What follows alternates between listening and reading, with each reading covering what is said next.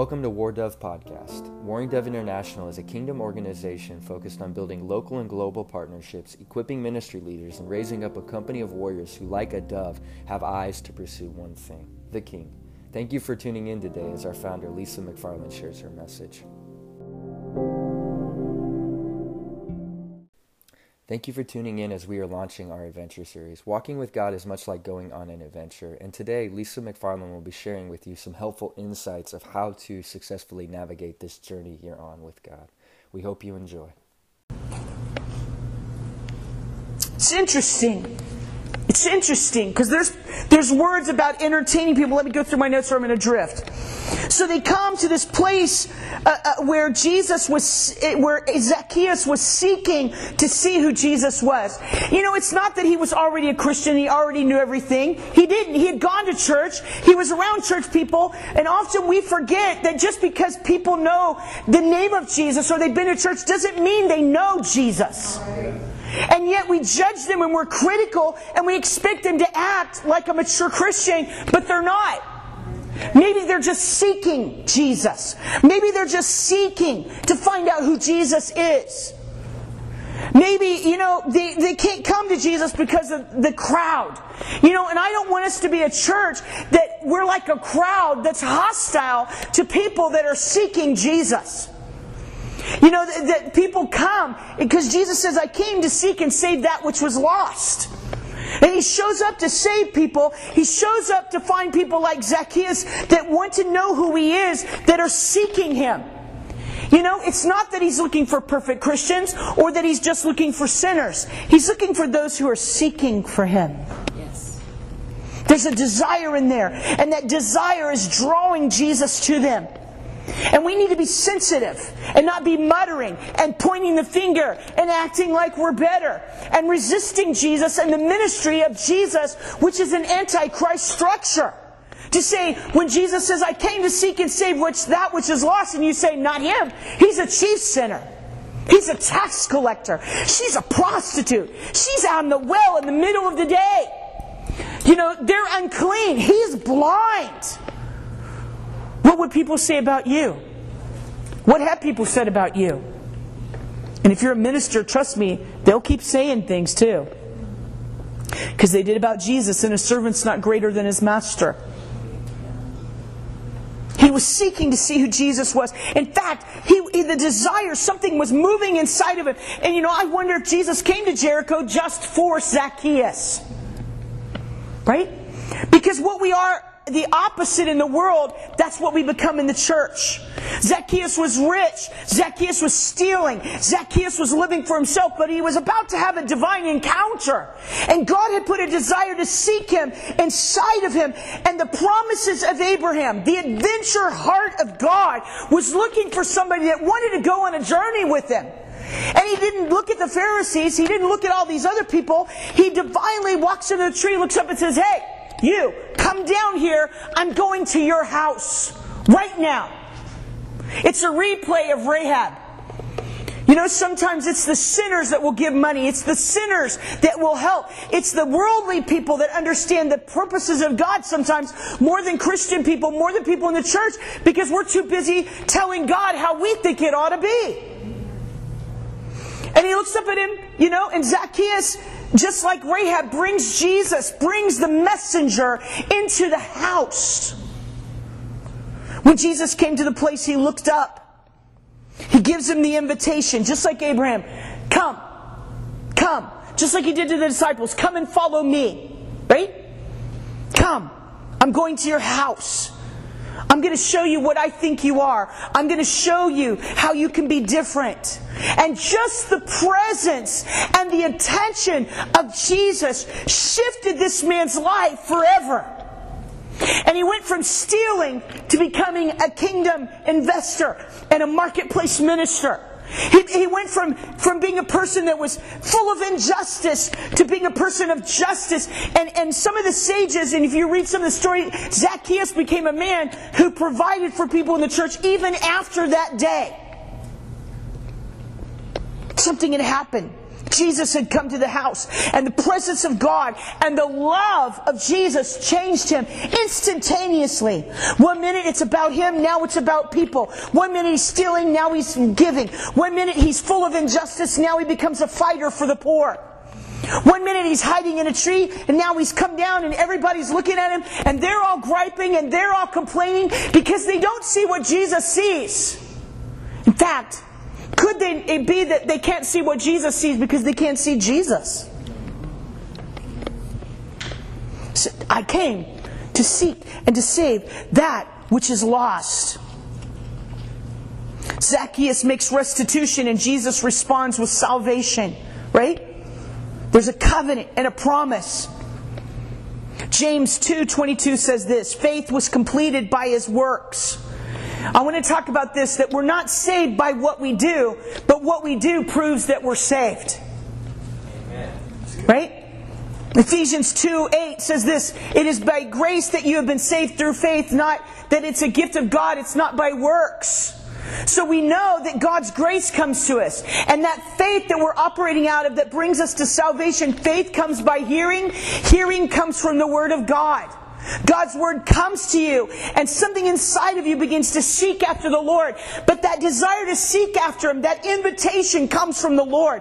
It's the gift of faith that God puts inside of you. It's that seed. It's that promise for something that's greater, something that's unknown. There's a love. There's something that God is releasing as we speak the Word of God. It's a seed. Remember? Mark chapter 4. But James 2:22 says this, faith was completed. Let me go there. Actually, I'm going to read the whole thing before I jump into this next session real quick.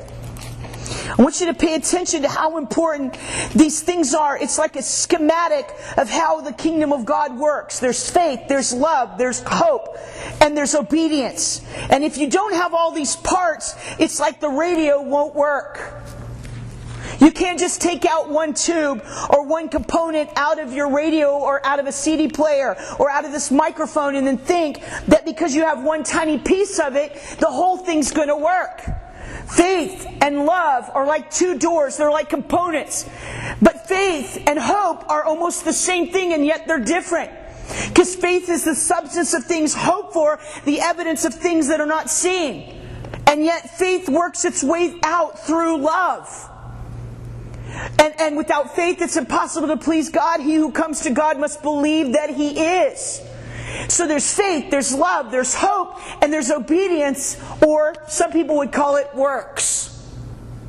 So am I saved by grace or faith, or am I saved by works? We're saved by grace through faith. There's a grace which is a favor that God releases. That favor, that love, that grace comes on my life, and God releases His Word, His faith inside of me like a seed, and it will start to grow, and it will cause me to have a desire for God. Without that, I will not come to God. No one can come and say that Jesus is Lord without the Holy Ghost. Right? I don't think I've ever taught on this myself personally, so here it is. These are components of how the kingdom works. And it's just like an engine. I can't have a carburetor and not have some pistons. I can't have a carburetor and pistons, but I don't have a gas tank. Right? Or a fan belt. Or a transmission. All these parts are fitted together, and that creates the engine, and that's how it goes. I must have grace or the favor that comes from God on my life. And when that happens, faith will come from the hearing of God's Word, and like a seed begin to grow in me and want God. It will attract God to me, and it will attract me to God. But it doesn't stop there. Those are only two components, faith and grace.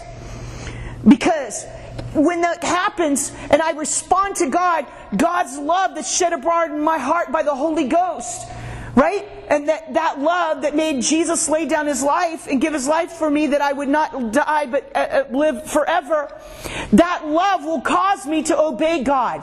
And that's how I know faith is at work in me. Because faith without works is dead. But I obey God, right? If you love me, you will keep my commandments. My obedience is my keeping a covenant because I love God. I don't want to be separated from Him. So God, how can I draw closer to You? How can I please You? Without faith, it's impossible to please God.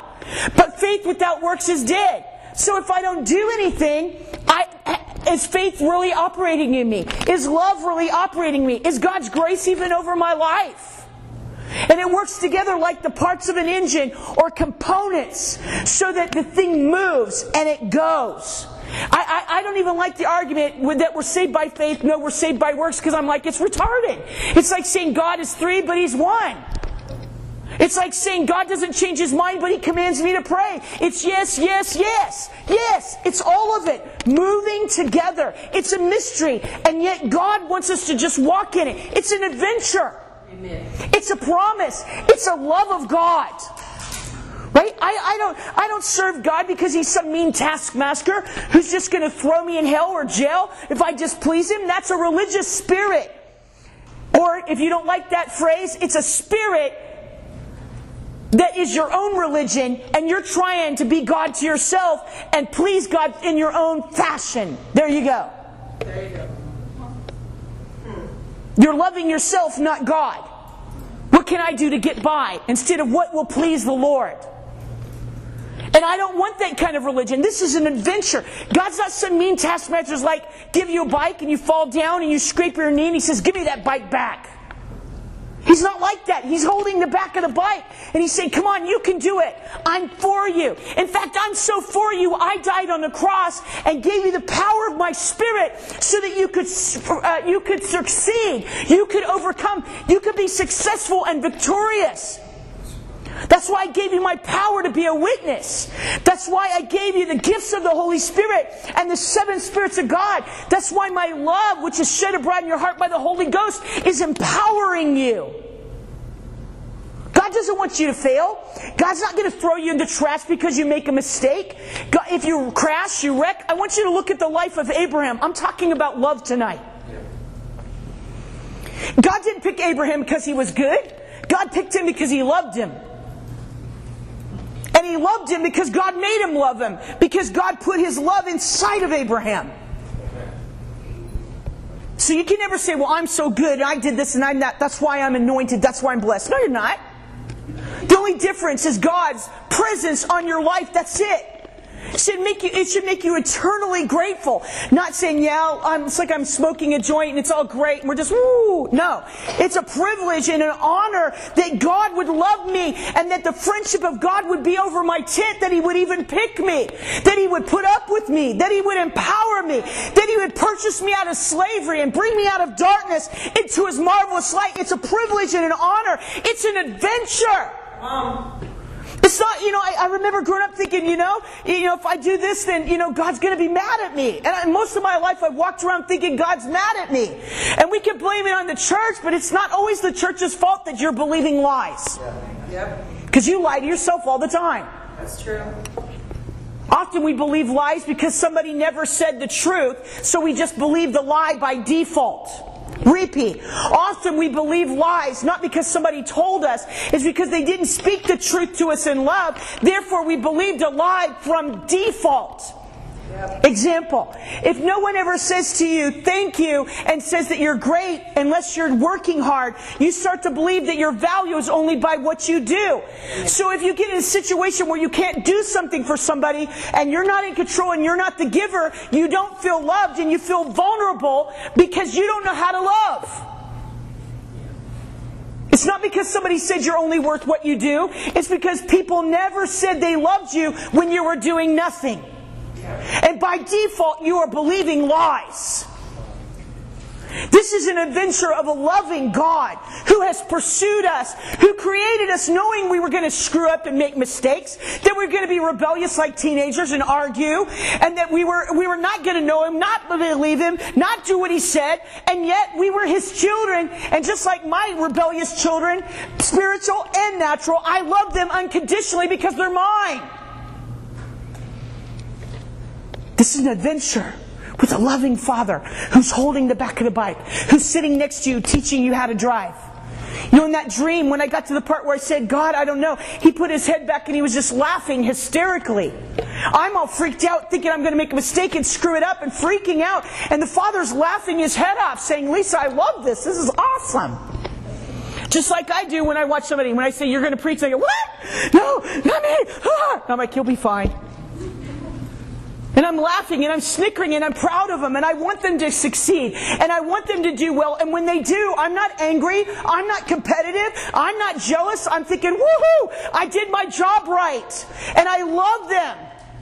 And that's what our Heavenly Father is like. He loves you. He's for you. Right? It's an invitation for adventure. It's a risk. Oh yeah, you're going to cry. You're going to laugh. It's going to be like a roller coaster. You're going to be screaming your head off. Up to the top, down to the bottom. Up and out, whirling around. And you'll be like holding your breath. But you know what? You need it. You're a prophetic person. You need the extreme. You need the drama. You need the dramatic. You need an encounter. You need to know that if you're down, He's going to pick you up. That He loves you no matter what. He'll even let you make a mistake. He knows you're going to screw it up. I remember about 12 years ago, I said to God, don't pick me. Don't pick me. Don't pick me. Surely you've made a mistake because I'm screwed up. I can't do this. I can't do that. I'm going to make a mistake. I will make it. And God says, oh yeah, you're going to make mistakes. You're going to make a lot of mistakes. What? Yeah, would you like to know every one of them? And when it's going to happen? And why? Because I already know them, Lisa, and I still picked you. I still picked you. I still picked you. What I should have said was, yeah, tell me, and took notes. I'd have still made the mistake though. Because you can only walk in the revelation you have at the time. And the maturity that you're at. So I can look back at my 20s, but I was 20. That's as mature as I was at 20. That's the knowledge and the knowledge of God I was walking in at 20. So I made the decision based on who I was at that time. Praise God. I'm not that person anymore. Now I make new mistakes as a 53-year-old. It's an adventure. It's a promise. I used to think that, I could just screw up God's word as though I was more powerful than God. Well, I got pregnant, I got this, I did that, I screwed it up, it's all over now. Really? Because there's a God who can redeem time. Make water come from a rock and bread come from the sky. And make a lady who's too old to have a baby get pregnant anyway. And when a guy who's dead and been dead for 4 days who's stinking, get up and have fresh, clean baby skin put on his body and breath come back into him. And you think you can change God's plan for your life because you made a mistake? Or because you whine? Or because you're afraid, like God's going to give you a pass. Do not go to jail card because you're afraid? God's spoken it. Will He not do it? God's word is powerful, sharper than any two-edged sword, able to pierce all the way down to the very fiber of your being, down to the level of your DNA, and separates you out for divine purposes because He said so. Nice.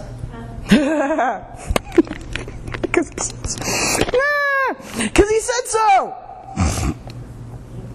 We're saved by grace through faith, but we're justified by our works. Pay attention. We're saved by grace through faith. That's my salvation.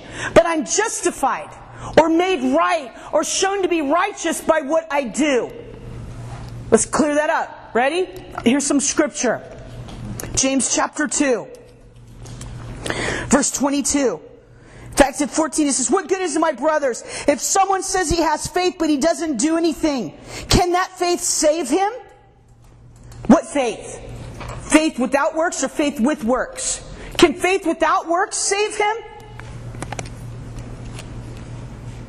If a brother or sister is poorly clothed and lacking in daily food, and one of you says, go in peace, be warmed and filled, without giving them the things they need for their body, what good is that?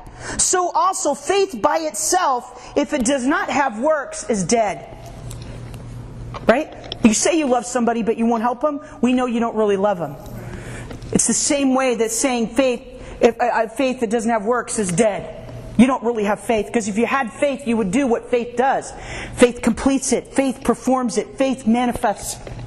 God knew that Abraham had faith because he obeyed Him. He obeyed Him. He went ahead and walked it out. Where are we going? I don't know. When will we get there? I don't know. What will it look like? I don't know. When will it end? I don't know. But Not because God said it. I'm going to step out and take a risk, take a chance. I'm going to launch because God has put His Word inside of me, and that Word will perform it and even cause it to manifest. And so because I believe it, I obey God anyway. One time I had to get on a plane, and it was going to take about $2,000 for this crusade that I had in Mexico. And all I had was $100 in my pocket. I bought the ticket, but I only had $100. That's not enough to pay for my food, not enough to pay for the transportation, not enough to pay for all my expenses. And I was like, oh God, what do I do? And I felt like the Lord said, get on the plane. Get on the plane and go to another country without the money in my pocket? Are you kidding? Faith is what you have when you don't have anything else, let me tell you. Because if you have the money, you don't need faith. You need faith when you don't have it. That's right. You need faith when it hurts. You need faith when you can't see it. You need faith when there's a risk. If there's no risk and you got the money and you don't have pain and everything's going right, you don't need your faith. We don't even know if your faith button works. It's just been on the shelf so long. That's why God allows you to be tested. To see if it works. Because faith without works is dead. How do we know? It's like a light bulb that you've never turned on for 20 years. We don't know if it really works until it turns on and it's tested. Till you try it out. So faith is the bridge that you're walking on across this chasm that's as deep as the Grand Canyon. Then we find out if you've got faith. Funny thing is, God has faith. Praise God, because His faith is a lot better than mine. I used to tell Him, don't pick me, my faith sucks. You know how you get faith? God speaks to you, and then He causes you to be tested, and then your faith grows like a seed. Faith. But some will say, you have faith and I have works. And some people will say that. Well, I have faith. I don't need to fast. I don't need to pray. I don't need to do all that. I have faith. Right? This is what James is talking about. And other people say, well, no, it takes more than faith. You have to go to church. You have to tithe. You have to pray. You have to fast. You have to do this. You have to give to the poor. And there's this fight about, well, do I get saved by faith or do I get saved by what I do? And we all know that we're not saved by works, right? Don't you know that? This is a church that teaches that. Let me make it clear. This church teaches you are not saved by what you do. You're saved by grace through faith, which is a gift from God, so you can't boast about it. Amen. So why do you tell us to fast? Why do you tell us to pray? Why do you tell us to live holy? Because faith is not really faith unless it's tested. And faith is not faith unless you prove it by being what you said you believe in. Yep. Faith without works is dead.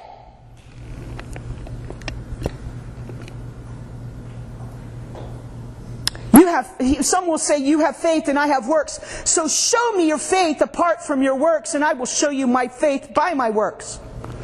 You believe that God is one, you do well. Even the demons believe there's a God, and they shudder about it. Do you want to be shown, as a foolish person, that faith apart from works is useless? Was not Abraham, our father, the father of faith, justified by works when he offered up his son Isaac on the altar? Stop right there. God says to Abraham, leave your mother and father and go to a land I will show you. And then you see Abraham as he's on this adventure and he's learning what God is like and what the kingdom is like. God will ask him to take a risk or a chance. Right? So he goes to a place he doesn't know. He goes out to battle against kings, 5 kings. And then we get to this place where he says, take your son, your only son, the one I promised you, and I want you to offer him as a sacrifice. Wow. I don't know if I have that kind of faith. Cool thing is, when you need that kind of faith, God will give it to you. Praise the Lord. Right? People are always worried about being a martyr. If you're called to be a martyr, God will give you the faith to be a martyr. When God asks you or puts you through these tests, there's tests that I have today that you probably could not handle. I couldn't either 20 years ago. But God's been building my faith, and God's been building a character and been building the kingdom inside of me. God will not allow you to be tested above that which you're able and not make an escape for you. Right? So it's crazy to be wondering, I don't know if I have faith. You'll have the faith when you need the faith. If you ask God, God will give you His faith, and it'll be enough faith. And faith is a seed. It grows. Right? It starts small and it grows until it becomes a big tree. Love is a seed. It grows until it becomes a huge vine or root. So here we go. He's talking about Abraham. Was not Abraham our father justified by works when he offered up his son Isaac on the altar? You see that faith was active along with his works, and the faith was completed by his works. Abraham believed God, and God counted it like it was righteousness. Right? How do I know if I'm righteous? Because I do what God says. Am I saved because I do what is right? No, I could be faking it. But if faith is truly operating in me, I will believe God. And I will do what He says because I love Him. And my works will prove that faith is operating or at work in me. I'm saved by grace through faith, but I'm justified, or I prove that I'm in right standing with God by what I do. By works. That's what I teach. In case you wonder.